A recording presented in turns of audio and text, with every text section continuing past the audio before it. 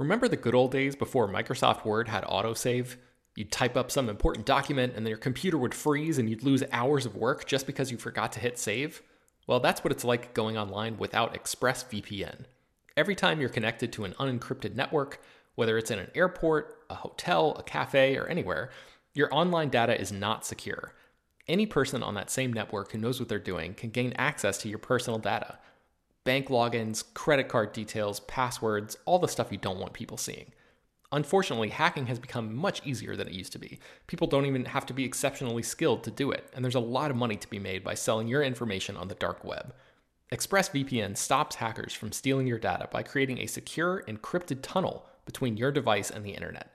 It's incredibly easy to use. Once the app is running, you literally click one button to get protected. And it works on your phone, laptop, tablet, and more, so you can stay protected on the go. I've been using ExpressVPN for a little while now, and I can rest easy knowing my info is safe and secure. I've heard horror stories of people who've been hacked, and it sounds like a massive pain to try to get any resolution in the aftermath, so I am not interested in finding out what that process is like. Secure your online data today by visiting expressvpn.com/film. That's expressvpn.com//film. And you can get an extra 3 months free. expressvpn.com//film. This show is sponsored by BetterHelp. This year has gone by incredibly quickly, but it's always nice to pause and take stock. What's something you're proud of in 2024 so far? What's something you still want to accomplish this year? I know I'm guilty of falling into a routine and not always thinking about the bigger picture. But as the great Ferris Bueller once said, life moves pretty fast. If you don't stop and look around once in a while, you can miss it. So it's crucial to take a moment to celebrate your wins and make adjustments for the rest of the year. Therapy can help you contextualize your progress and set achievable goals for the next 6 months. As you surely know by now, it's not only for people who have experienced major trauma. Therapy is helpful in all kinds of ways, including learning positive coping skills and how to set boundaries. If you've been considering trying therapy, check out BetterHelp. It's fully online and was specifically designed to be flexible and customizable to your schedule.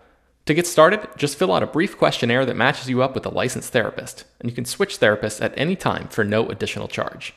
Take a moment. Visit betterhelp.com/filmdaily today to get 10% off your first month.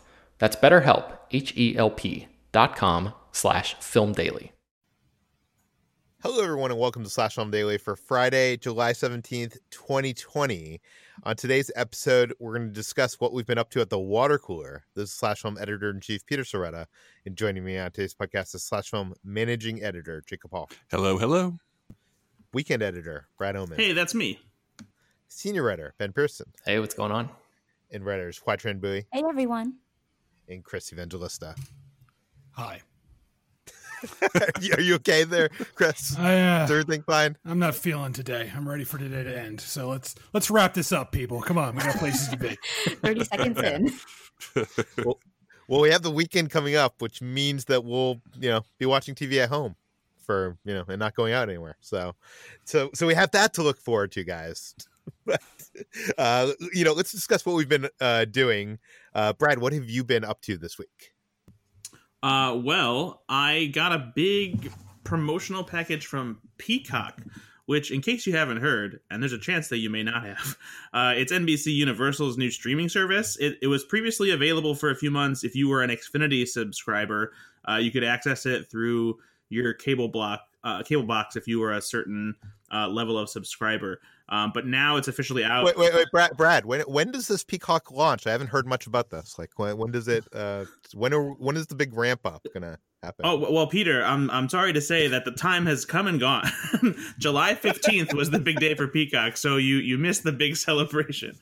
But yeah, now you can download it as an app on your Apple TV. Apparently, they're still working out deals with Amazon and Roku, which might be part of the problem as to why it's not being talked about so much, since not everyone can access it from their streaming devices. But just to help spread awareness, they sent me this big box that came with like a puzzle that has a peacock on it with like all the titles of different shows and movies that they have on it, a Cheers mug, some coasters from the shows that are on it, and also a projector, which I was like, what? But like, I'm not going to be upset about getting a free projector that I can use for, movie nights outside. But yeah, it's all in an effort to get people to watch Peacock. So So you're saying that you're not going to give Peacock a better review because you have a projector from Peacock? I mean, no, because like I did look at it I checked it out because my initial complaint when it was on the cable box was that it was very clunky because it was through the cable box's user interface. It's definitely smoother on Apple TV. The one thing that I'm still annoyed by, and I'm sure they'll fix this once they get enough complaints, is that if you go to a show or movie to highlight it to see more details or to add it to your watch list, it automatically starts playing a trailer or a tease for the show. So if you're getting in and out quickly just to see what the show is, you're immediately blasted by sound from a trailer for it, which is really, really annoying. I hate that. Yeah. Has anybody else here like checked out Peacock since it launched? Not at all. I mean, it's not that I don't need a streaming service because I'm always looking for more options.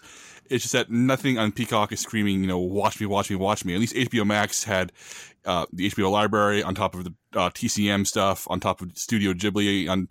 Whereas Universal is like, hey, we have The Office. And I'm like, but I've watched The Office on Netflix 1,000 times. Why do I need you right now? That's kind of how I feel about They don't even have The Office yet. Oh, right. Yeah, there we go. See, why? Why, Peacock? Yeah, why? they have channels that you can look at it, but it leaves doesn't leave Netflix until 2021. So, they have Brave New World. I looked at the trailer for that, and I kind of got a little bit interested, and then I looked at the reviews, and then I was not interested at all. Yeah, but it's their selection definitely doesn't feel as impressive as HBO Max's was at launch, but it's not bad so far. I'm looking forward to when the originals start coming, especially because I like AP Bio, and that's now where that show is going to be. So the first 2 seasons of AP Bio are on Peacock if you want to watch that before the 3rd season comes later this year. I haven't been doing anything this week, but I do want to plug something. I did the Walt Disney World reopened in Florida. I obviously am in California. I didn't get to go to that, but Kitra and I just spent the last 3 days creating this video kind of showcasing, because our YouTube channel, Ordinary Adventures, is all about Star Wars and Galaxy's Edge. We go over, how how the pandemic has changed Batuu and Black Spire Outpost, and how different it is there. And we were lucky enough to contact a lot of vloggers and creators that have visited there, and we got footage and information, and we put together this almost 30-minute video. I'll link it in the show notes, but we've spent a lot of time creating this thing, so yeah, check that out. I think it's of interest. Chris, what have you been up to? Oh, I wasn't done yet. You're not done. What else do you got for us, Brad? Well, I'm not going anywhere because I think that's a bad idea right now. So my girlfriend and I set up an inflatable pool in our backyard because in the Midwest it's swelteringly humid and hot and terrible. And we don't have an in-ground pool, and we don't have the money to build an above-ground pool. So we just got a nice inflatable pool where we can sit in and relax and cool off. And it's been good so far. It's definitely better than going to the beach, especially since beaches are reclosing now and people don't know how to live their life there without ruining it for everybody else. But yeah, inflatable pools, thumbs up from me. How big is this inflatable pool? It's 120 inches by 72 inches, so 10 feet by 6 feet. I think that's how math works. But yeah, so it's just a good size to sit in and just relax, basically. Did anybody else just hear a voice scream, "What?" No, that wasn't a voice. It was my phone because I'm terrible all the time. It was Hadaway's "What Is Love," was it not? It was, Ben. That was a good ear. You would be great on that Shazam game show if it's still on. I just need to make sure I wasn't going crazy. I think maybe some listeners need to have that affirmation too. So. With most stuff with Brad, I just try to ignore it and move on. I'm sorry.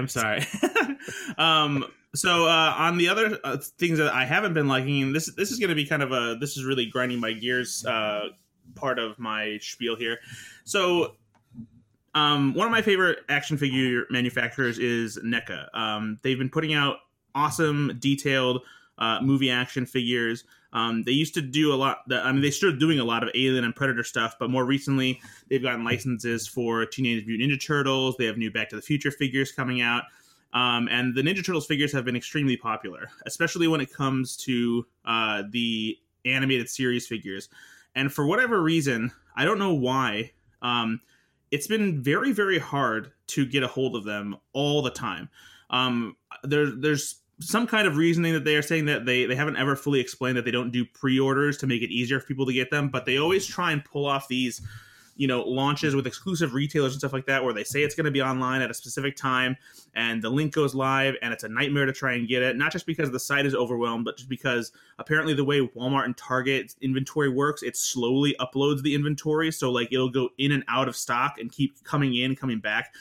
And it's just been a nightmare to do it. Just recently they had a couple new releases, and yesterday I was trying one for a 2-pack with Casey Jones and one of the Foot Soldiers. It's one of the last two like things that I want to get from the animated Turtles line, and it's just been terrible. And then today Hasbro seemed to have a similar issue because Walmart had this like special collector con thing they're doing that's kind of in conjunction with Comic-Con.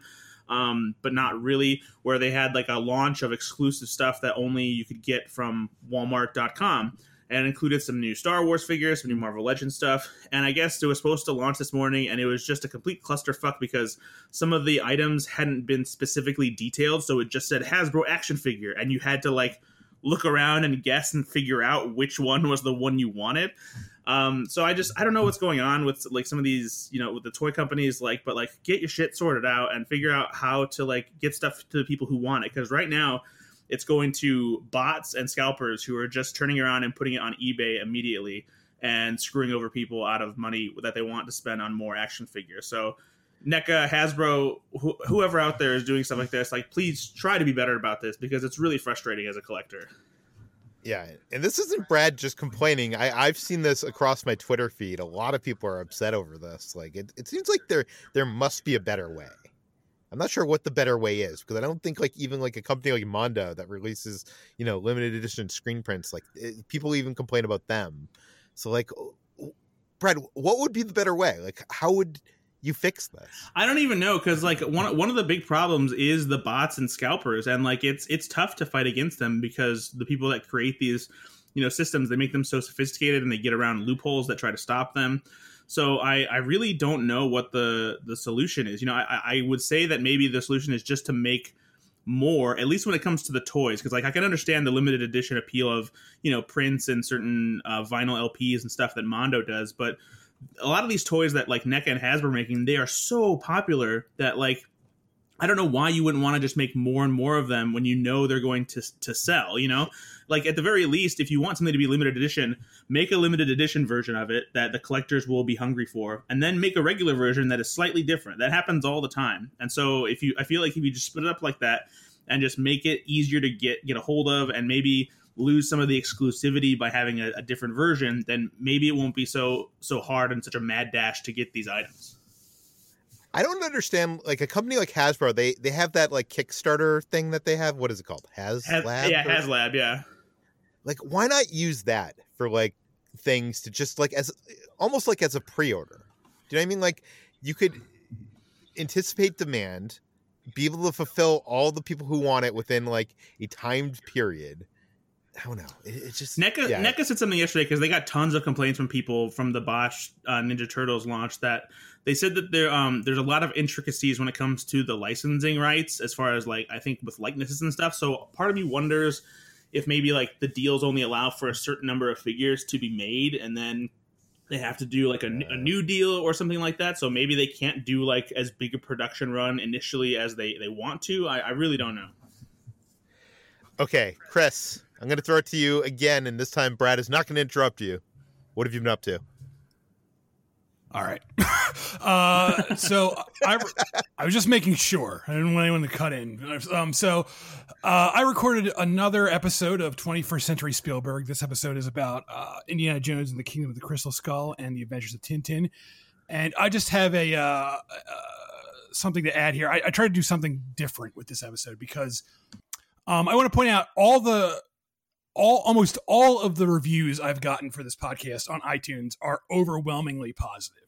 But because I am insane and can only focus on the negative, I have one negative review as far as I can see. And the negative review says, gives me 1 star, and it says, quote, I have never heard someone sound more in pain and agony when they speak than this guy. So let me go off on a little rant here. My voice has been a blessing and a curse for most of my life. The deepness of my voice, the timbre of my voice, the sound of my voice, it started sounding like this in like 5th grade. Like when I was that young, that's how my voice just started to sound. And when I was younger, I used to get made fun of a lot for having just such a deep, growly voice.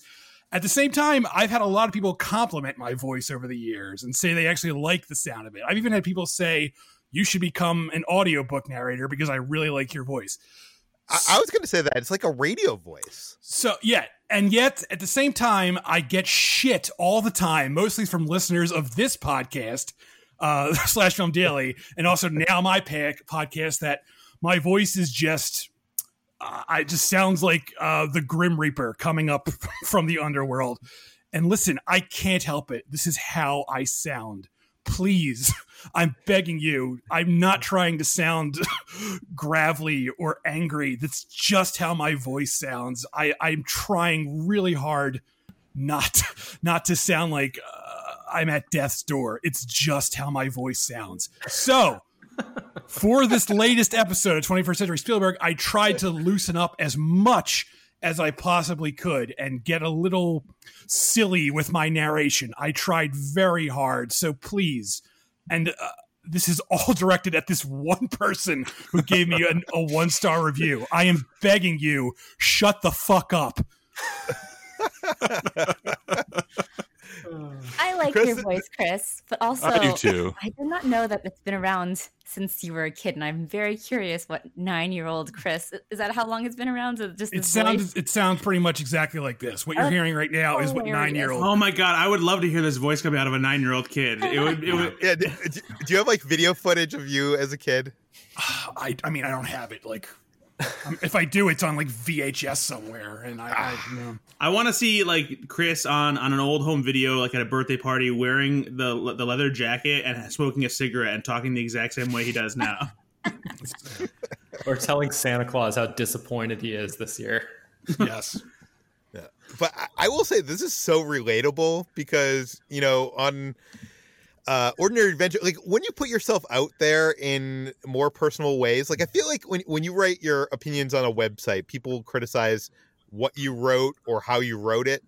But like once you start doing a podcast, like it's more personable and people feel like they can be more honest with you. I guess I'll put it that way. On our YouTube channel, Ordinary Adventures, like we get, I would say like 999 comments out of 1,000 are positive, but it's that one negative comment, like saying something about my weight or saying whatever it is, that like drives me insane. It'll drive me insane for like the entire day.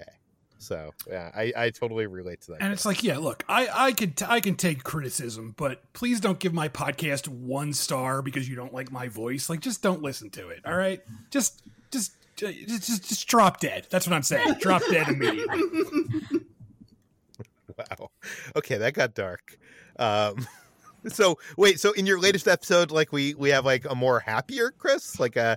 I just tried to make it more bouncy, I guess is the word I put for it. At the same time, it's not like I'm not acting like a goofball. I'm just trying to make everyone happy is what I'm saying, because I can't stand the idea that some stranger I will never ever meet does not like how I sound on a podcast. So I'm trying to make literally everyone in the world happy, which I know is literally impossible, but I am mentally unwell. So this is how I approach things. Chris, I think there's one easy solution here, and it's just to inhale helium before you record the podcast. All right. The next episode, I'll try that. Yeah, just put it at like 2 times speed. Then you'll sound like the Elvin Schiffman. What if like you do like a drunk episode where you like drink a lot before you record? I mean, who's to say I'm not drunk right now, Peter? We can do that for our episode, Chris. That's right. The next episode, the next guest episode, HT is the guest. So everyone stay tuned for that. And what movies you're going to be talking about? Element that all your audiences are craving, Chris.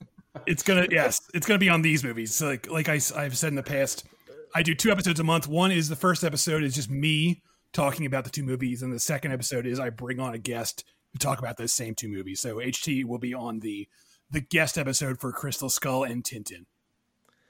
Okay, cool. Let's move on to what we've been reading. Jacob, what have you been reading this week? I've been reading The Road to Jonestown by Jeff Gwynne, and this came about because I saw this book pop up in my Amazon recommendations somehow, and I realized that I don't know a lot about Jonestown or Jim Jones, other than beyond, he was a cult leader who forced thousands of his followers to commit suicide, some by choice, some by force.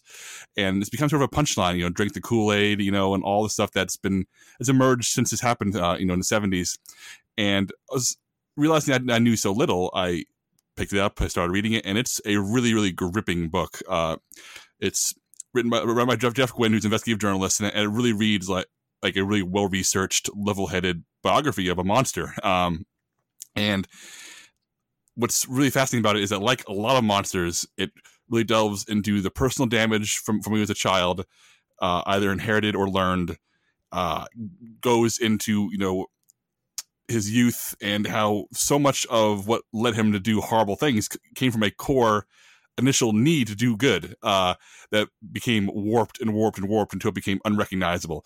And I'm about a third of the way through. It's a very thick, very long book, but it reads really fast. It has a really good flow to it. It doesn't get bogged down. And as someone who has wrongfully in the past thought like, oh, who's dumb enough to follow a cult leader? I'm now smart enough, and wiser enough in my adult years to have realized, people are victims in many different ways. So learning about how a victimizer controls his victims has been enlightening. But also on top of that, just a really, really fascinating true crime book. I recommend it to everybody, especially Chris. Chris, this is very much up your alley. That is The Road to Jonestown by Jeff Gwynne. And Chris, you've also been reading this week. Yes, I blew through Paul Tremblay's latest book, Survivor Song. Man, this is... I don't say this lately, and I'm not trying to be hyperbolic here, but this is like one of the best horror novels I've read in my life, and I read a lot of horror novels. It might not be for everyone because it's about a virus outbreak, and obviously this was written before everything that's happening right now is happening, but it makes the book 10 times scarier because there's stuff that happens in this book that is eerily similar to things going on right now. But the gist of the book is there's this rabies-like virus spreading through New England. And the book basically takes place over the course of one very long day. And the opening chapter is one of the scariest things I've ever read, where this very pregnant woman, she's close to giving birth, someone infected with the rabies breaks into her house, kills her husband, and then bites her. And then the rest of the book is her and her friend, who is a doctor, trying to get her to a hospital so they can deliver the baby before the virus takes over her body. And it's just a really well written book. It's very disturbing. It's very emotional. It like got me like emotional several times. And so again, I know this isn't going to be for everyone right now because it's reflecting current events, but if you're looking for a great horror novel, I can't recommend this enough. It's so well written, and like I said, that first chapter alone had me like on edge, which I rarely am, just because I'm so I watch so much horror, I read so much horror, I'm desensitized to it. But so anytime something that comes along that actually gets me like this, I know I'm experiencing something great. So I can't recommend this enough. Okay, let's move on to what we've been watching. Let's start first with Palm Springs. Before I throw it over to Brad, HT, and Jacob, I want to say I talked about this last week, and I think I said it was very good, but not great.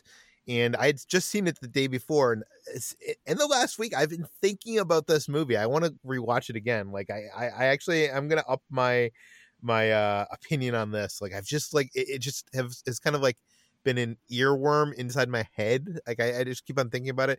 I think my hesitation to if I had any problems with it last week, one thing I wasn't saying is there was this script I read, I want to say like 8 or 9 years ago, called Amaranth, which I think went on to Bad Robot under a different name. It was like a movie that took place on a spaceship.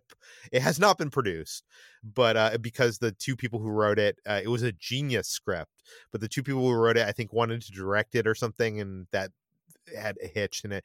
But it was a time loop story, and it had many of the same like clever conceits of this film were in that.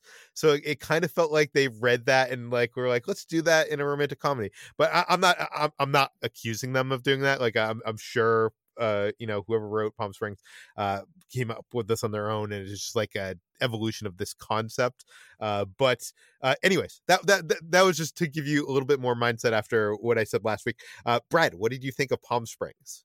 I really enjoyed it. It's a refreshing spin on the time loop scenario.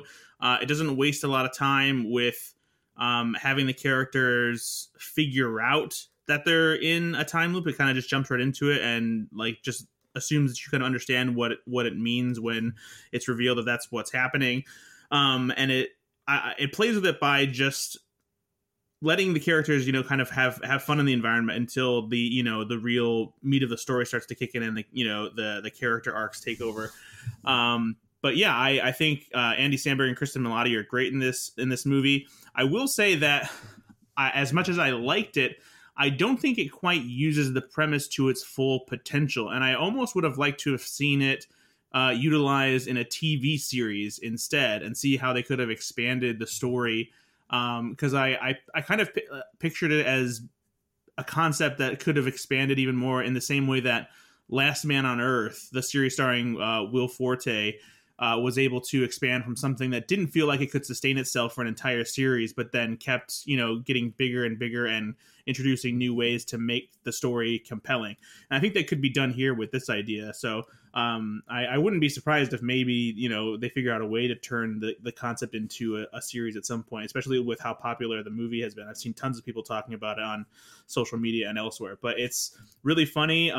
It doesn't quite feel like a Lonely Island movie. It feels like, indie filmmakers almost trying to make a Lonely Island movie, which makes sense since it's not necessarily directly from, Lonely Island as far as like their minds or anything like that. But yeah, like I said, I really enjoyed it, and it's definitely worth checking out on Hulu. HT, what did you think of Palm Springs? I really enjoyed it too. I also thought it was very refreshing take on the time loop movie, especially in the building in the rom-com element, but also making Kristen Milioti's character in on the whole like time loop part, because I know that a lot of the criticism with Groundhog Day, which is kind of the OG version, the template for this kind of movie, was that the woman, the lead, the female romantic lead in that is kind of unaware of all this happening, and so the issues of consent and everything are in that, and I like that that's built into this movie as well. And I love Andy Samberg and Kristen Milioti's chemistry. It's just really good and really fun, and one of my favorites in a rom-com that I've seen recently. And it's just so fun and charming. I enjoyed how absurd it got at times, and I liked how it didn't really care about the why of it all as much as it cared about these two core characters, as well as J.K. Simmons' character, who I did not expect to be in this movie. I, for some reason, had completely passed me by that he was in this film, and he was a really fun sort of like a surprise in the film. And I know that in our Slack we talked about some people I think didn't really enjoy his character, but I thought it worked with the sort of absurdity of the film, and I just really liked the energy that he brought to it. And Andy Samberg gives a great performance too. I quite like how the film sort of slowly introduces I guess I'm not going to go into too many spoilers, that the fact that he's been in this time loop for quite a while, and that contrast with him and Kristen Milioti's character is really interesting and fun, and he plays it really well, as if like this nihilism has become kind of his character, and I like that sort of a element of it. So I liked it a lot. I thought it was I get your guys' criticisms, but I just really enjoyed it. I think it's one of my favorite films I think I've seen this year. this week. This year. Jacob, what did you think of Palm Springs? This is my favorite film of the year so far. I know this year has been kneecapped by a lot of things. Maybe there's an asterisk there, but I love this film with all my heart. I think it's absolutely wonderful, and I love that it maybe it's comparable to Groundhog Day in that they're both time movies. But whereas Groundhog Day is very much a movie about, from a time period where the repetition is about, let's become a better person. If you become nicer, if you become kinder, the world will accept you. You'll have a happier life.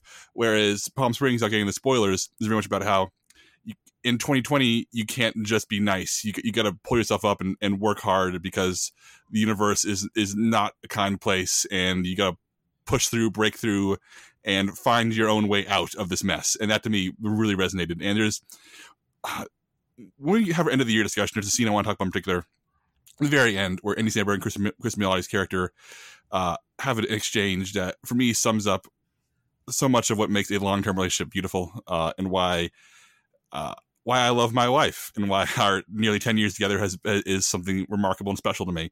And it's summed up in a really wonderful exchange that I'm still mulling over in my head. It's such a funny, charming movie. It's a wise movie. It buries its wisdom in a lot of really funny jokes. And I'm also pro J.K. Simmons subplot. I think it's really funny, and is a really strong reflection and a reaction to what's going on in the other corners of the movie. I think Palm Springs is probably my favorite time loop movie ever, edging out to Edge of Tomorrow, edging out Groundhog Day. Yeah, I think it's.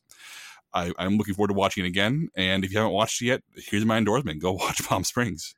Yeah, I think anybody that even has criticism says that this is one of the better movies this year, so you should go watch it. But now that Brad has suggested Palm Springs as the TV series, I can't quite I'm now in my head that would be kind of cool with more people kind of being let into this world over time and it being trapped. I think that could be, I don't know. Anyways, okay. I don't want to spoil anything about this movie. Let's move on to The Beach House. Jacob, tell us about it.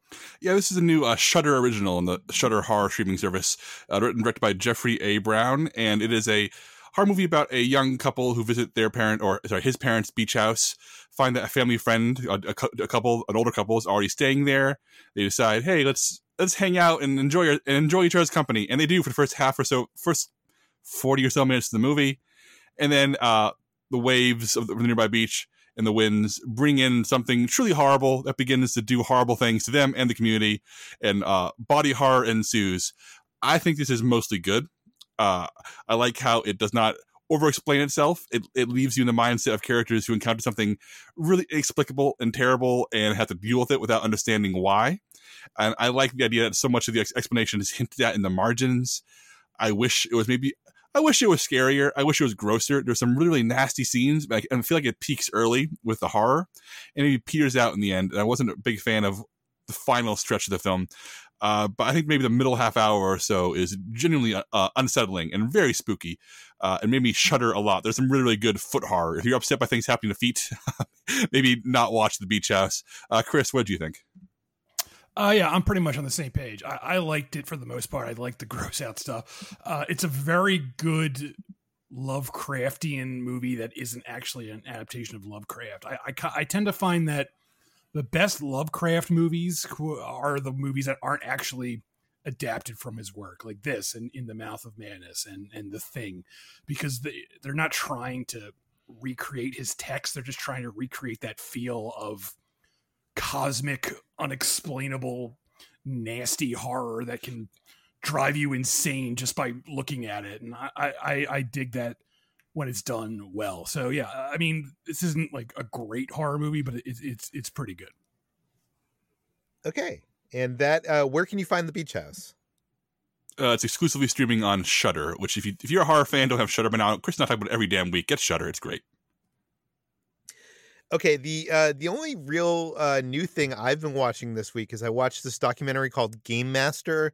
I'm actually surprised you haven't watched this yet, Jacob. This seems totally down your alley. Yeah, it's interesting. We have an interview with the director coming timed to Gen Con, the big now online board game convention. But I'm waiting for them to send me a screener because I arranged an interview. So let's see if that happens.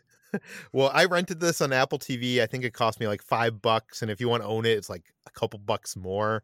But I just paid to rent it. And this is a documentary. It's about the board game world. The conceit of the documentary is that they're following 4 board game designers as they are trying to make it in this you know, board game, like this tabletop world. And for the most part, this is talking heads. You know, we get to see a little bit of like, you know, the going ons, like the making of a board game, Gen Con, the conventions, even like the Spiel des Jeux, which is kind of like the Oscars of board games and how that works. It's very interesting especially for someone I think that doesn't really know much about the board game or tabletop universe, because it's like this whole corner of this like world that is so fascinating and so intricate, and I feel like a lot of people don't know it beyond, you know, putting Monopoly on their table. But this has interviews with some huge designers, my favorites like Eric Lang, Matt Leacock, the designer of Catan, who is that, Klaus Treuberg, I think his name is. And it follows the guy that created Exploding Kittens, which is one of the biggest Kickstarters ever. It follows this Pakistani woman who has moved to America, and she makes a game about running away from an arranged marriage based on her true life story, which is very interesting. Another guy is creating a game called Thug Life. And the fourth one is this guy that created this game called Trekking the National Parks, which he self-produced and has become popular. And the problems that come with that, because you know, shipping cardboard, it's heavy, it's expensive. The whole process is very interesting. This, you know, is not just like a glorification of the tabletop universe. This explores problems, you know, diversity in the gaming industry, you know, how, you know, it's a lot of white guys getting chances to, you know, create games over and over again. I don't know. I recommend it. I think it's a good doc. I wouldn't say it's great, because it's a lot of talking heads. It's a lot of people telling you about stuff. It's beautifully shot though. They have like beautiful like close-ups of board games and eye candy. I'll say this much: Kitra is not really interested in tabletop world whatsoever, and she was not on her phone at all during this movie. So I think people that are not like into tabletop gaming would find this just as fascinating as people that like are into this kind of thing. So that's called Game Master, and that is available, I think, to rent on like all sorts of services, including like Apple TV, which is where I rented it on iTunes. The only other thing I wanted to mention, I've been watching more of Unsolved Mysteries. The first episode was really great. The second episode was good. And I feel like this show, I haven't reached the last episode, but I feel like it's been very diminishing returns as it's gone on. It might be that these are stories that I don't think require a like hour-long series. You know, Unsolved Mysteries used to be, you know, a bunch of different stories in one episode. And also I mentioned this in my first reaction to the first episode, but like intrinsically with this concept, it's anticlimactic, because you're going with this true crime story that has all these twists and turns, and then at the end it's like, and we don't know the ending. So but I think, I don't know, I was kind of disappointed in the later half of this season. Has anybody else been finishing up Unsolved Mysteries here? More UFO episodes. I'm fine with it. More UFO episodes, please. That's all I'll say. Like, I feel like that UFO episode was not that compelling. I did not believe, I don't know, it just seemed like crazy people to me. I don't know. Like, I remember them when I was a kid, and it really seemed scary and like believable, but like these people, I don't know. I didn't believe these people. Well, keep in mind, Peter, you are an adult now, so yeah, your sense of perception on these things changes as you get older. I guess it just seems the evidence wasn't as big as it was. I don't know. Yeah, maybe you're right. Maybe it's my perspective as well. So yeah, there's that. But okay, Jacob, what have you been watching this week? My main thing I watched was The Old Guard, Gina Prince Bythewood's new Netflix action movie based on the comic series written by Greg Rucka, who wrote the screenplay, and artist Leandro Fernandez. And I had read the comic; it's still ongoing, and I enjoy it quite a bit. So I was primed to like this, and I mostly did. I think there's, even though Rucka wrote the screenplay, there are some conventions added here that aren't in the comic that make it feel a little bit more boilerplate, a little bit simpler.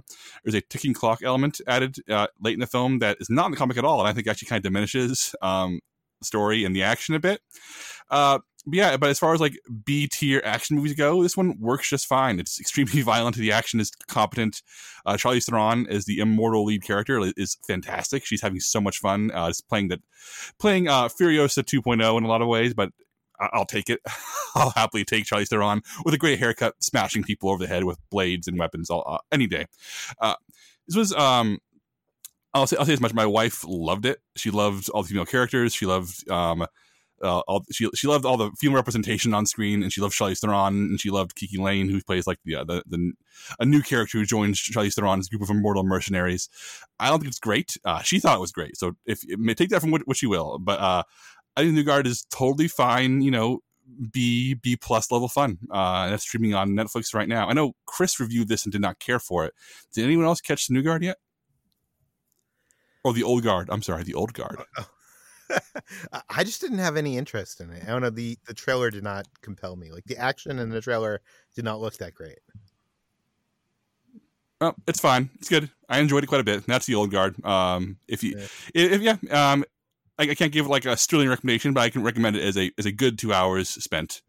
And also, as I mentioned a few weeks ago, I've been watching Schitt's Creek, and this is what I spent pretty much most of my time this week doing, is watching Schitt's Creek, because it went from being the first season, which I thought was fine, which I thought was entirely pleasant and totally watchable, to being a legit great show that makes me want to cry and laugh every single episode. I'm in the middle of season 4 right now, and it gives me real Parks and Recreation vibes. I mean, the basic setup sounds like Arrested Development 2.0, but unlike Arrested Development, which is a show about bad people becoming increasingly awful, this is a show about people becoming increasingly good and building a community. And I think Schitt's Creek is one of the warmest, most subtle, most well-performed sitcoms I've seen in a few years, especially since Parks and Recreation. So if you're missing Parks and Rec as much as I am, Schitt's Creek has a similar slow build to where it gets great. But once it's great, which is I'd say around mid-season 2, and it becomes a show that I think is remarkable. And that's Schitt's Creek. First 5 seasons are on Netflix right now, and I'm watching it pretty much nonstop. When I sign off work tonight, I am watching more Schitt's Creek. Brad, what have you been watching this week?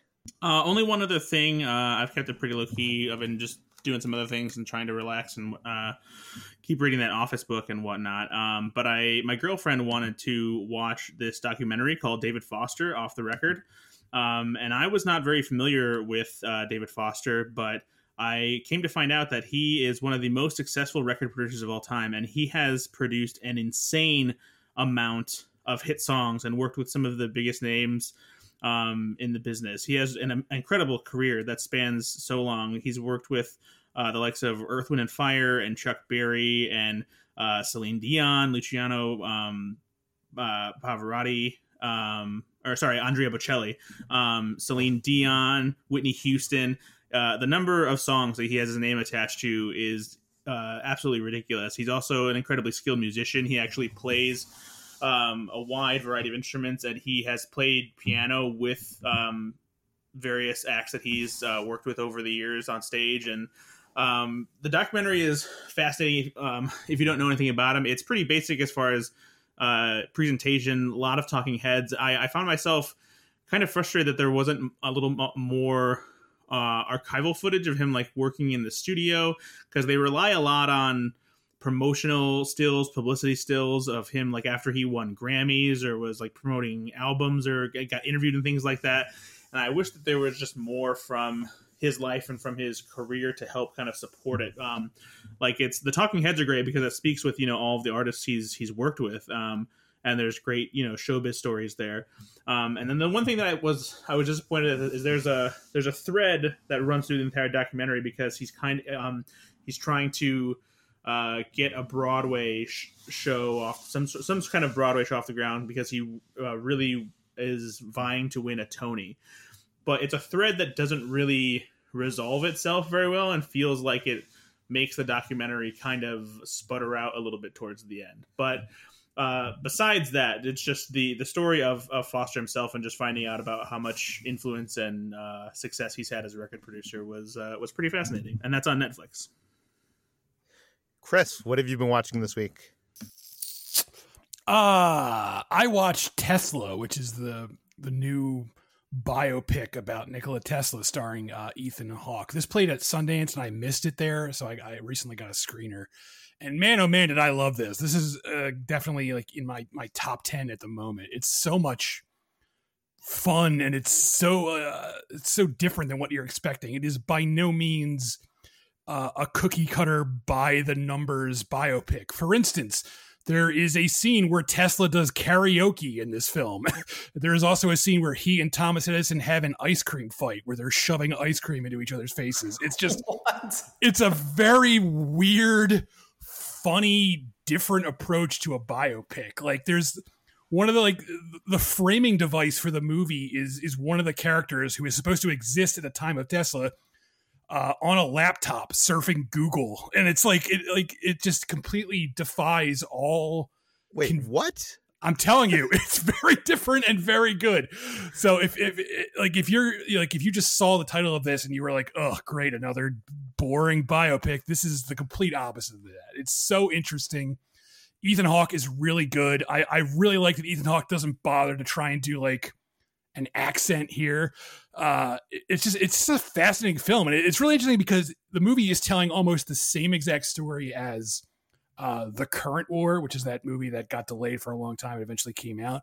And even though it's telling basically the same story, it does it in such a different, interesting way. And this movie is proof that you can make a biopic that doesn't have to stick so rigidly to conventions. I wish more biopics would take this like weird, almost surreal approach. So it comes out, I forget when it comes out. It comes out later this year, but it's really, I think it comes out next month, I want to say. But I really urge you to seek this out when it's out. It's so much fun. Interesting. Last week we mentioned Supermarket Sweep. You watched that as well? Yes. So this is on Netflix now, and I remember this was always on at my grandparents' house whenever I was there, and I was familiar with it, and I remembered how it worked. But my wife and we were looking for something stupid to watch just to distract ourselves from the nightmare that is reality. And man, oh man, I can't believe this was ever a real show. It's so weird. And like the whole show is basically just this ode to consumerism, and it's unapologetic in the way it's just like touting brand names, and it's people just running around supermarkets grabbing stuff off of shelves. And when they're not doing that, they're answering questions about products. And I was watching it and I was just sort of like stunned. I was like, how did this ever like exist? It's just so like surreal, and I can't imagine anyone ever thinking like, yeah, this is the show we gotta make. And the weird thing is like the version that's on Netflix is the 90s version, and that wasn't even the first version of the show. Like the original version was actually in the 60s, and then they brought it back in the 90s. And it's like people are just all in on this idea of making a game show completely devoted to supermarkets. And it also feels like a weird time capsule now because, we can't really go to supermarkets casually right now unless we got to put on masks, we got to wait in lines. And this show is just all about like taking that for granted, just people hanging out in a supermarket set and running around and screaming about products, a lot of which don't exist anymore because it's from the 90s. It's just this very strange time capsule. Everyone has like big hair and hideous sweaters. It's a treat. I like if you're looking for something like ridiculous to watch that you don't have to like put much brain power into, I can't recommend Supermarket Sweep on Netflix enough. Chris, coming back. Leslie Jones is hosting a reboot. Very, wow. hopefully /wearingly soon-ish. It was supposed to come out this year, but I think COVID suspended it. But look for the 2020 edition of Supermarket Sweep, which I can't imagine what that looks like, but in the near future.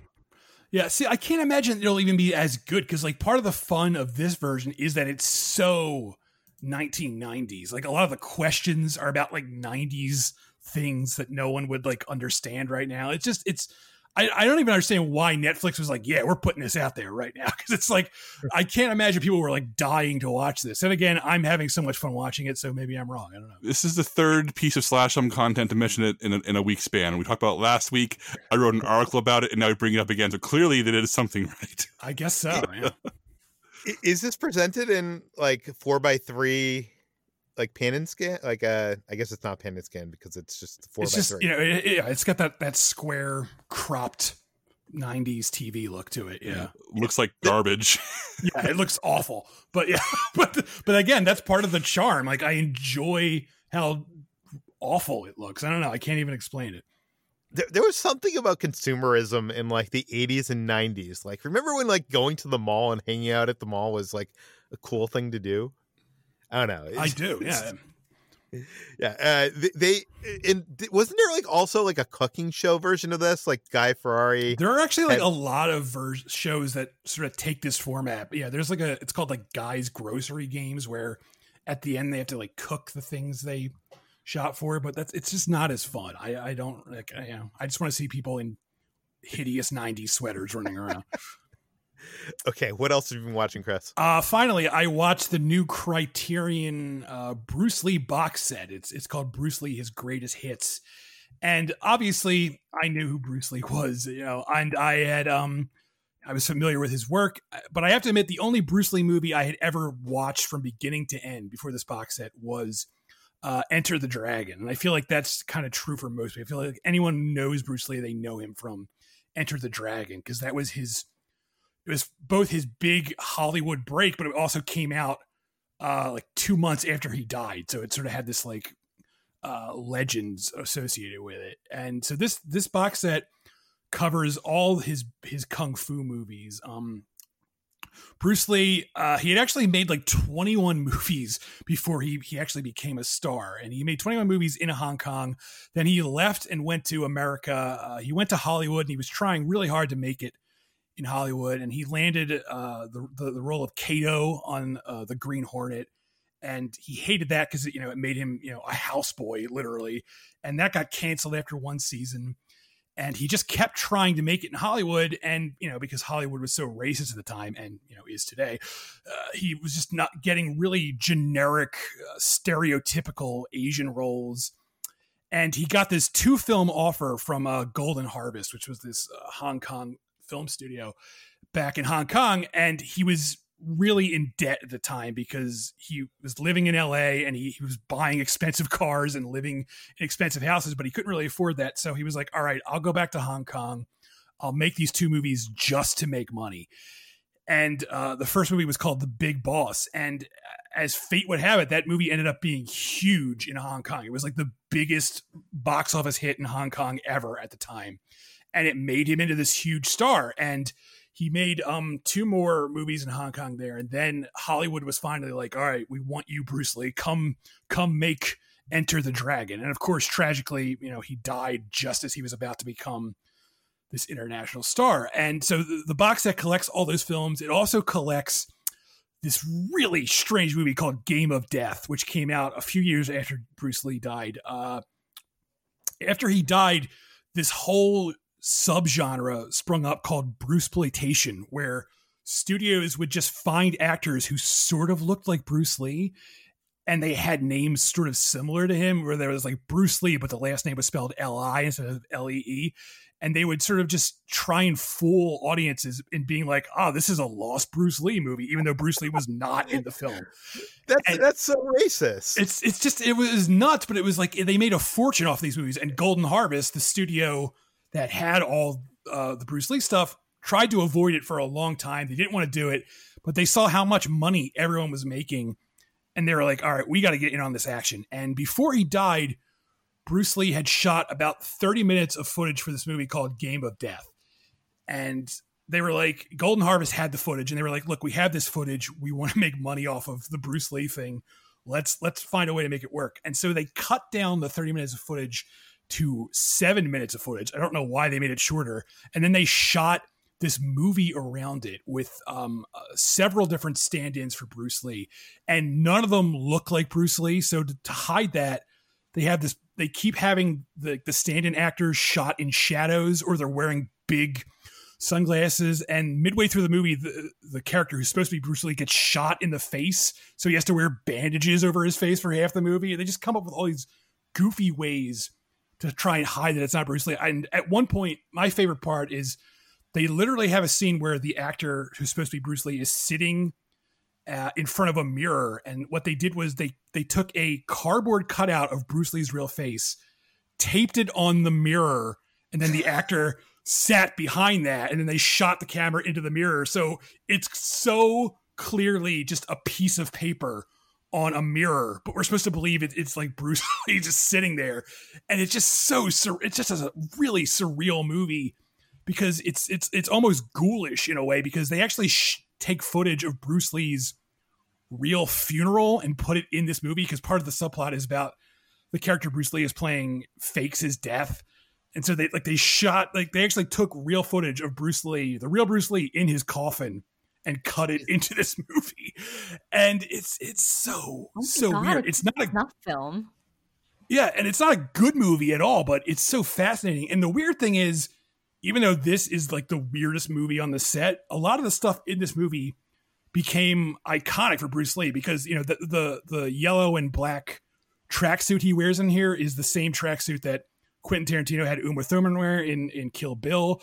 The movie where he fights Kareem Abdul-Jabbar, that's this movie. So it's so strange to me that the movie that Bruce Lee himself actually isn't in is the one that sort of became the most iconic after Way of the Dragon. But anyway, I went very long on here. I'm sorry about that. But it boils down to this. I was only casually familiar with Bruce Lee, and watching this set, I really fully understood why he was such a big deal, because he had such charisma, and not just in the fighting, just his acting in general, because he had worked in America for so long, he brought this American swagger to Hong Kong films, and none of the other actors in the films with him have that same swagger. So he just really stands out. So if you're a fan of Bruce Lee, or if you're like me and only casually familiar with him, I can't recommend this enough, because it's both just for fans and for people like me who want to understand why Bruce Lee was a big deal. And that's available now. And Barnes & Noble is currently having a 50% off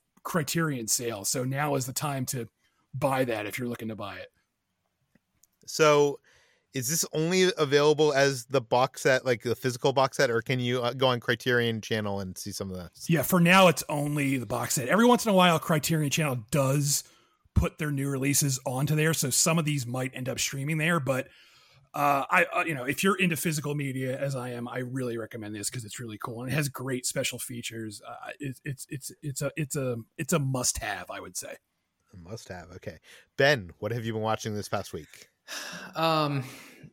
I've got to be honest. I'm just like I'm sort of reeling from Chris's description there. Like I'm thinking about what that would look like in a modern context. Like the idea that like Heath Ledger died, and then like studios would really like create an entire genre based on trying to trick people into thinking that he was in movie. Like it's just so crazy that that's a real thing that happened.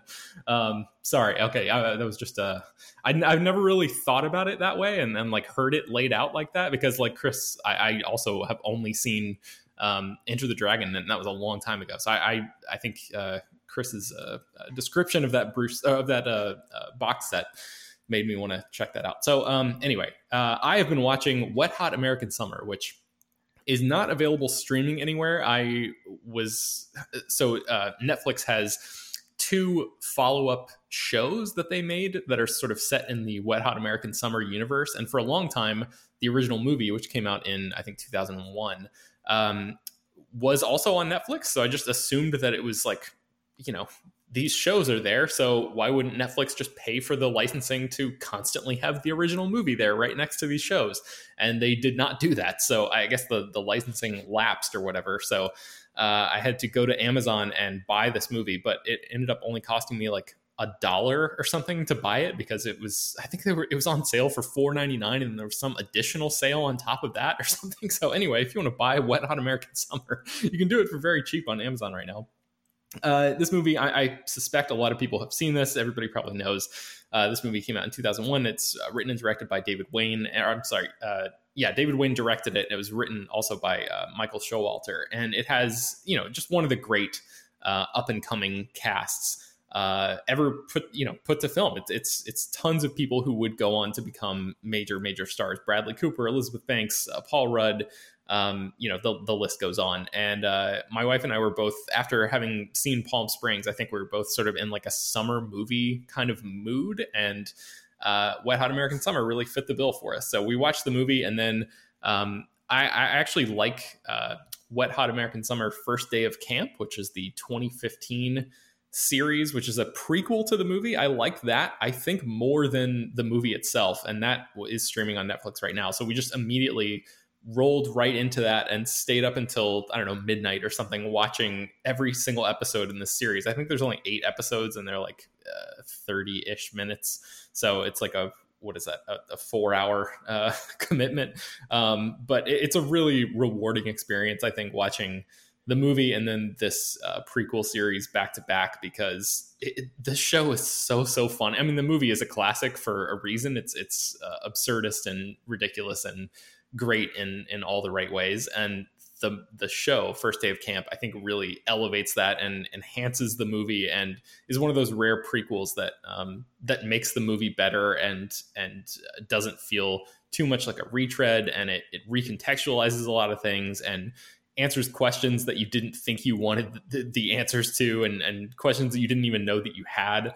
Man, it's so funny. So you can check that out at those places that I mentioned. I watched the what is it called? 10 Years Later, Wet Hot American Summer 10 Years Later, which is the second Netflix series, right when that came out. And I just didn't really care for that one as much. I feel like it was a little bit of diminishing returns there. But Chris Pine is in First Day of Camp as this mysterious musician character, and I really enjoyed his performance in that show. So I don't know, anybody here a big Wet Hot fan? Oh yeah, I love the movie, and like you, I think that the prequel series is better than the follow-up series. I did not really care for the follow-up one, the sequel one, the 10 Years Later one, but that prequel series is a delight because it's just so... my favorite part about it is that it's supposed to be a prequel, but they don't even try and hide the fact that all the actors are like older, and like Michael Showalter is like 30 pounds heavier than he is in the movie, even though it's supposed to be set like a few days before the movie.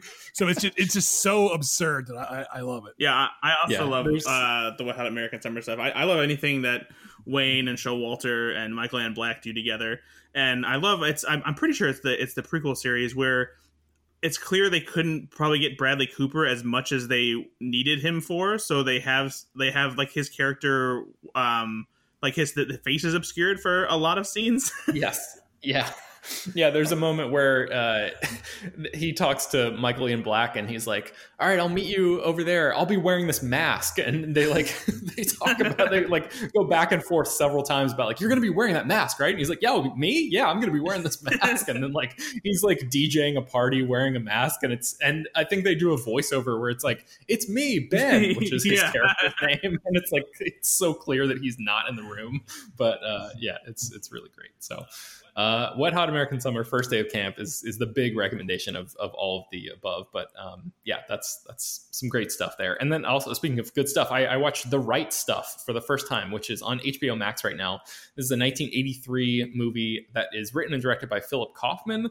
And The Right Stuff it's an astronaut movie. It's about the Mercury 7, the 7 pilots who were basically selected to be the first astronauts to go into space.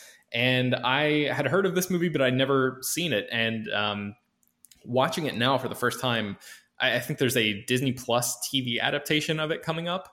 But I just wanted to check out the movie and sort of cross it off my list and see what all the hype was about. Because the movie was nominated for 8 Oscars when it came out in '83. And won 4 of them, even though it was a box office bomb at the time. It only made $21 million and it had a $27 million budget. So not exactly ideal, but I really enjoyed this film. I think Philip Kaufman is a guy that I didn't really know too much about, the writer-director of this. I think I guess maybe for our listeners and readers, you might recognize his name as like one of the people who helped write Raiders of the Lost Ark. He has a story credit on that, but his directing career is not populated with tons of things that I was super familiar with. So it was sort of like a blank slate going into this movie. And as an astronaut drama, I felt like this movie really established a template that a lot of, serious history-based astronaut dramas have followed in the years since. I feel like there would be no First Man without this movie. There might not be an Apollo 13 without this movie. 2001: A Space Odyssey, I think, is like the granddaddy of like movies that were ahead of their time and hugely influential in terms of the space genre, if you want to call it that. But I really think The Right Stuff is right up there next to it in terms of just like the establishing the story structure for introducing these hotshot pilots and following them as they're flying test planes and all that stuff, and then like going through training and even like the aesthetics of the movie have been copied and other directors have put their spin on moments and stuff from this movie, like the shot in Armageddon with the whole crew walking down this long hallway in super slow motion is basically just ripped straight out of this movie, which I didn't realize before because I'd never seen this movie. So The Right Stuff is on HBO Max right now. I would definitely say it's worth watching. It is 3 hours and 13 minutes long, I think, so it's very long. But I found it to be pretty compelling all the way through. I guess the only downside that I saw to it was the Mercury 7. Obviously, there's 7 guys, and the movie really only spends time on 5 out of the 7. Lance Henriksen and Scott Paulin play 2 of the other guys, and they're like barely even mentioned, even though they're in a lot of the group shots with the 7. And the movie really like sort of drills in on a lot of the other 5 guys, and it really sort of gives them the treatment that they deserve, I think. And then these other guys are just, I don't know what happened. They just like ran out of time or money or what, but those other guys were just like basically left hanging out in the wind. So I sort of feel bad for the 2 other astronauts who were not given their due at all in this movie. But there's a young Jeff Goldblum in here. A young Harry Shearer pops up in this movie. So there's some good moments in here for sure. And it's definitely instructive in terms of like, anybody who likes space movies and movies that came after this. I think you'll find a lot to enjoy in this.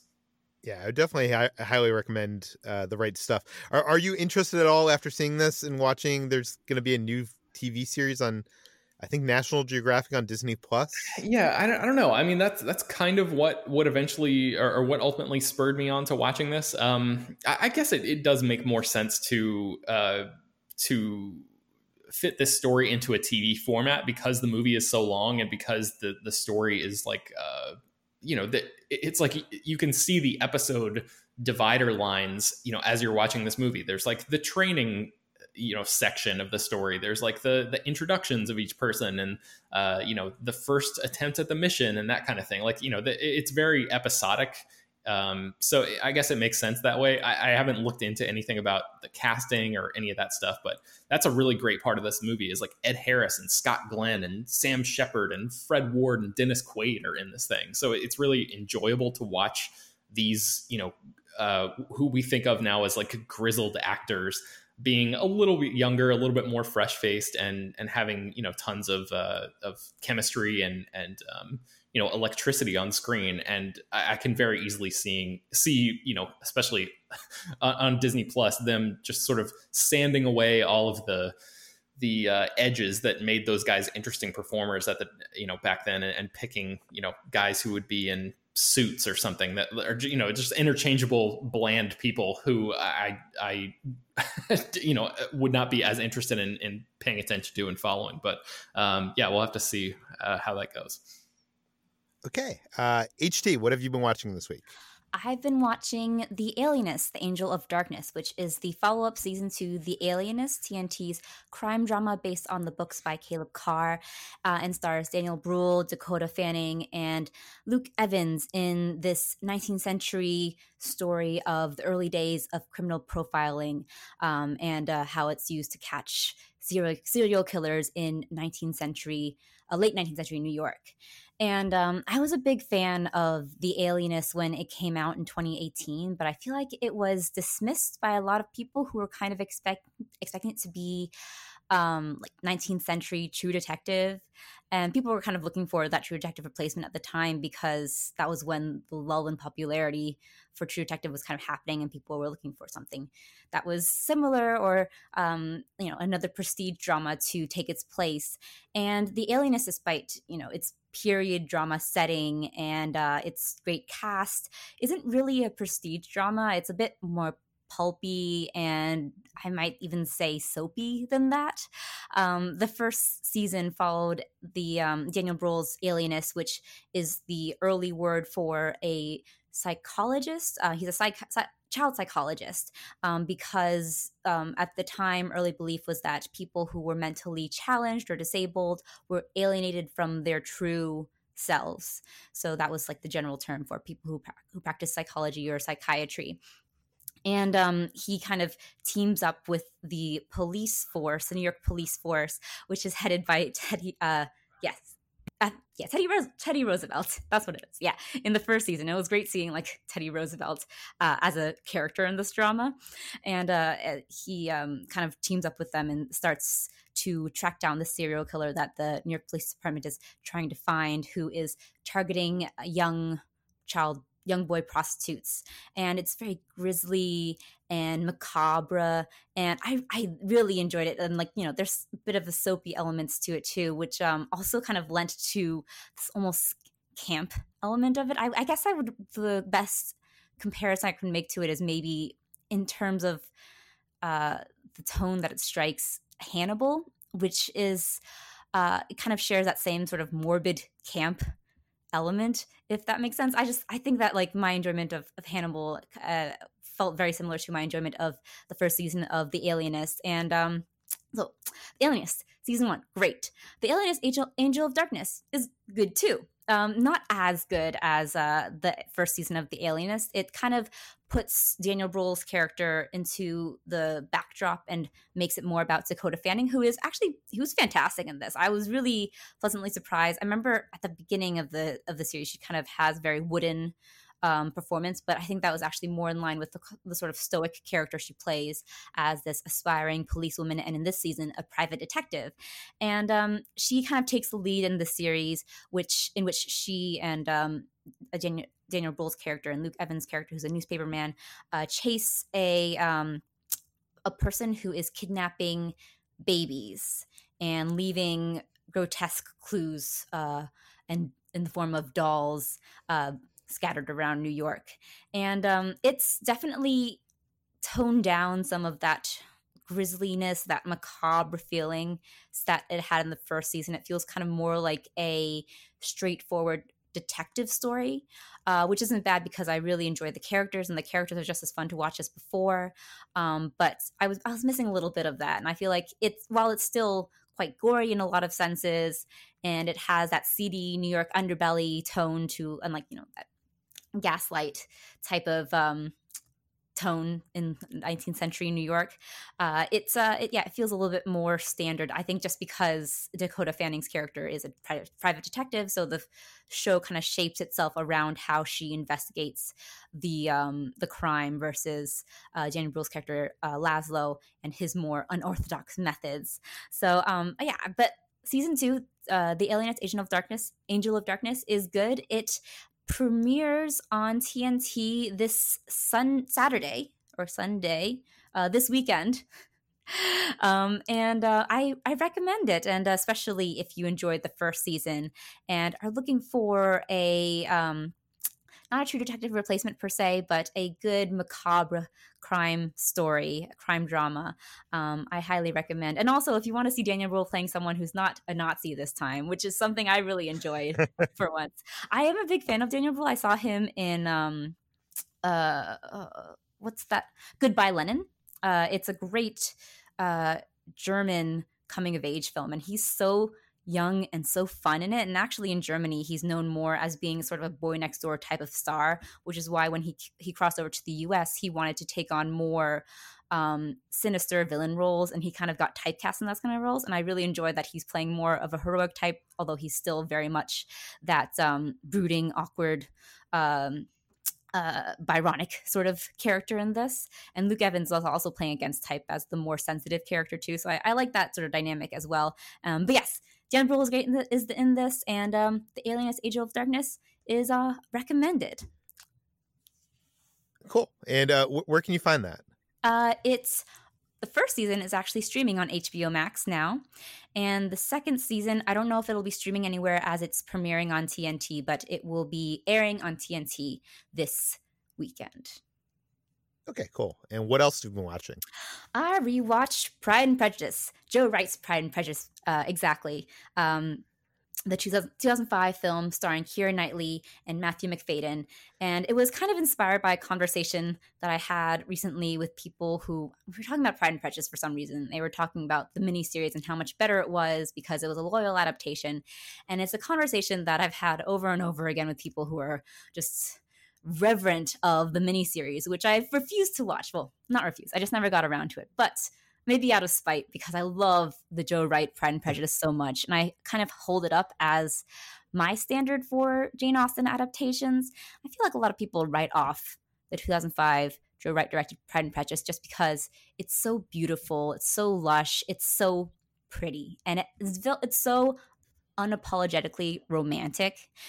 And that's the thing that I love the most about it. It feels so much like it's steeped in that emotion and that sweeping sort of sense of loss, of romance and love.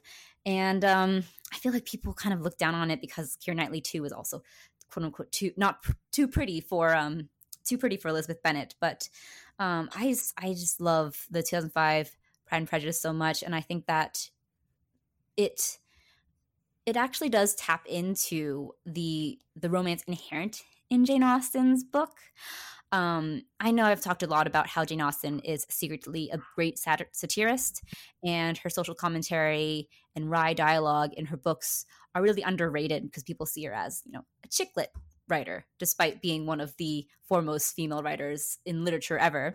And while I love that wry sense of humor a lot, I do think that that Pride and Prejudice specifically is just so utterly romantic. And I think that the 2005 film taps into that romance and evokes that feeling beyond her words that miniseries purists tend to scoff at. So I didn't watch it out of spite or anything, or just, to make people say like, oh, hey, the movie is good actually, though I did write about it in my quarantine stream and did title it Pride and Prejudice, the 2005 film is good actually. But anyways, that's my spiel. People who call the 2005 Pride and Prejudice trash, you know what? I don't need you. It's fine. It's whatever. Okay, so that's my rant. I love the 2005 Pride and Prejudice. It's just so utterly romantic, so earnest, and I absolutely love that. And it feels like a very lived-in film too. So yeah. If you haven't watched it, or if you look down on it because people think that it's too shallow or too pretty or too beautiful, whatever. Yeah, I don't care about you. HT, be like me. Tell those people to drop dead. You can drop dead. Yeah. Well, won't you guys feel bad if someone actually drops dead? Absolutely not. Who cares? You'll never know. Yeah, how am I going to find out? What are they going to do? Call me? They're dead. Okay, let's move on to what we've been eating. I apologize for plugging the Ordinary Adventures YouTube channel so much in these water coolers, but it's honestly, these days my life is just sitting in my house, and anything interesting I do is recorded and put up on YouTube. So that brings us to what I've been eating. This past week, I got this box from this company called Try Treats. And they are an international snack mystery box where you can subscribe I think it's like 15 or 25 bucks a month, depending on which one you get. And every month you get a box full of treats from a different part of the world. And the one that they sent us was treats from Croatia and Serbia, which I didn't even know what treats from Croatia and Serbia would even look like. But this box is actually kind of interesting because it came with like a card explaining all the treats, explaining like the history of Croatia and Serbia and why they're being grouped together. Apparently a lot of the tastes are kind of about the same, and telling you, like, you know, why they like this kind of candy and this kind of snack. And we tried out all the food and we ate it for this YouTube video. I'll link that in the show notes. But it was quite good, and I would actually recommend this company, Try Treats. It's probably a good way to, you know, explore some of the international treats from around the world from, you know, the comfort of your own home. So Brad, have you ever thought about doing like a snack box of some kind? Like, I feel like you love trying new kind of snacks from all over. I think that some of them seem like they're expensive for what you get, and like I have a hard time paying like a higher amount of money for stuff that I'm not sure that I would like, because most of the time I will, when I get snacks, I'll buy something that I think could be good, even if it sounds weird. So that way, if I'm disappointed, you know, it's really my own fault. But yeah, I don't know. I'm not opposed to it, but like I said, you know, the price point does come into consideration.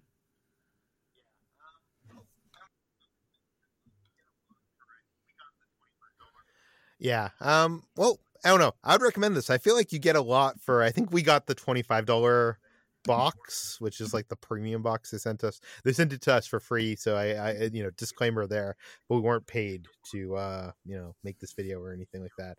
But yeah, I guess I could see like getting a box of candy, like, you know, if like they sent me like some snacks and stuff that was all like shrimp chips and stuff like that, maybe I would be like upset. But like everything we got was actually very good. It was, if I have one complaint, the box that we got was like way more heavy on like chocolate than anything else, but maybe that's just the taste of, you know, Croatia and Serbia. I tried a new version of Apple Jacks that is available. It's caramel Apple Jacks. And I will say that the smell of caramel is stronger than the actual taste of caramel when you actually get the cereal like in milk and start eating it. It's definitely different from regular Apple Jacks, and but I think that the overall caramel apple flavor is more subtle, I guess, than I was anticipating based on how strong the cereal smells of caramel. But it's not bad if you're looking just to change it up a little bit. If you're an Apple Jacks, you know, lover and want to try something new, they're all right. Also on the Apple spectrum, Kit Kat has a new apple pie flavor, which is white chocolate and has like the flavor of apple pie. And this is one of the best new Kit Kat flavors that I've tried. It almost tastes more like Apple Crisp, if you've ever had Apple Crisp, which is like it's kind of like apple pie, except rather than having pie crust, it's like a crunchy oatmeal layer that you put on top of what would usually be like apple pie filling, essentially. But they're really, really good. The crisp is there, the apple flavor is there, and the white chocolate really makes it work even better together as a flavor. So those, I think, are only available at Walmart. And I had a little bit of a hard time finding them, but I think that maybe only just because they're just now starting to roll out everywhere. But they're very, very good. And then there's a Cinnamon Toast Crunch flavored ice cream, like actual Cinnamon Toast Crunch, the brand cereal flavored ice cream, not just like, this is kind of like Cinnamon Toast Crunch in ice cream. And it's very good. We had it with a Bananas Foster recipe that we made after dinner one time last weekend. And mixing that ice cream with Bananas Foster was absolutely delicious. But the ice cream by itself is great because the cereal chunks in it are pretty substantial, and it has a good cinnamon flavor mixed with the vanilla ice cream.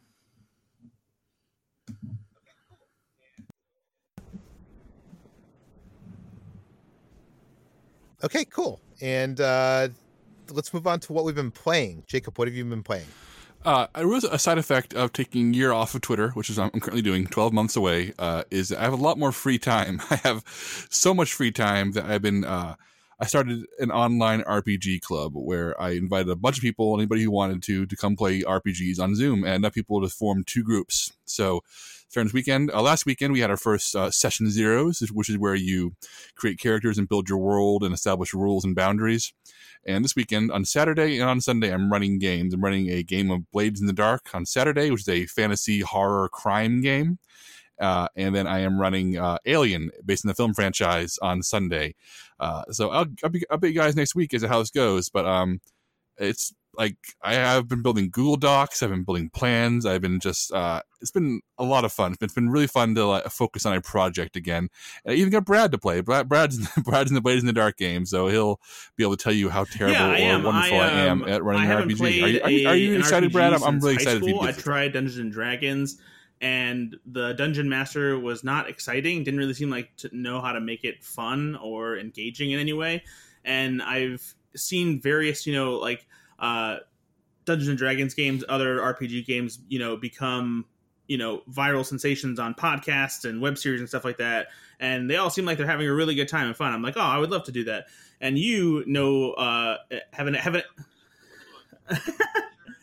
No, you have an extensive knowledge of this kind of stuff. You know how to run games. You're a very creative person, so I know you how to make a fun story and make these games really fun. Obviously, you've done it with people before, so I'm very excited to see what it's like to have somebody experienced and creative do something like this.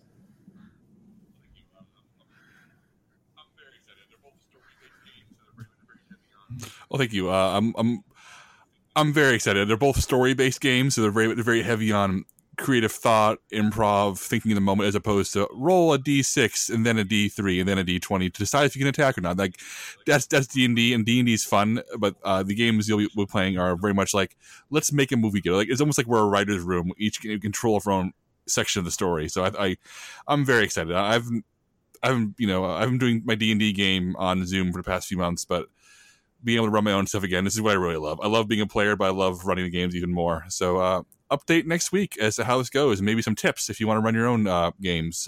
Look for that.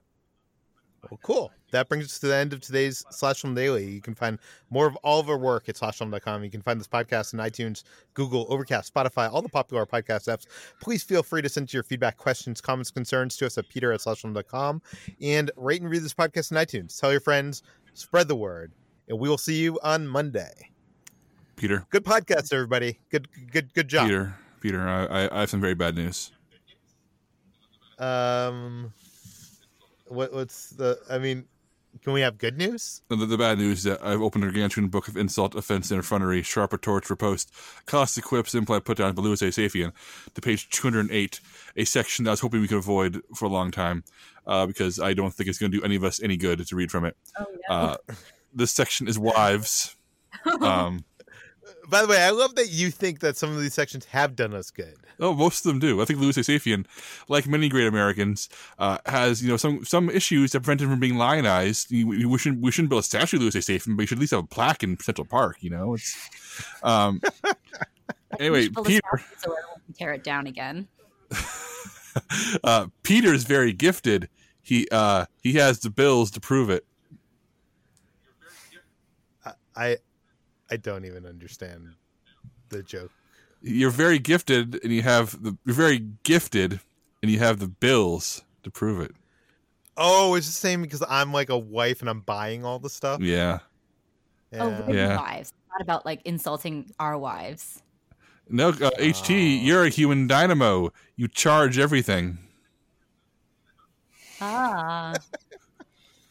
Chris, he can bring more bills into the house than a congressman. Oh, shucks. Brad. Jacob, I think this book is sexist. Brad, his upkeep will be his downfall. Ben, his clothes make him and break him. Love it.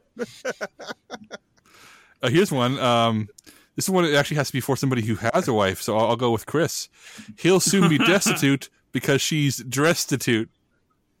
Oh, dear. And Ben, the way your wife can spend money, you should become a counterfeiter. That would be helpful. For the record, this is from a subsection called the Getter Half, which is about wives who spend money. There's also a section called Strayers, about wives who sleep around. A section called Housekeepers. Babblers, about women who talk too much. A section called The Ball and Chain. Oh no. And I think Wait, that's it. is there a section of wives that are just like good wives that are like that help make me a better person? Clearly, You know that's The that Ball and Chain. This year. Yeah, I know you're not married to Kitra, but when you first met her, you could have eaten her alive. Now you're sorry you didn't,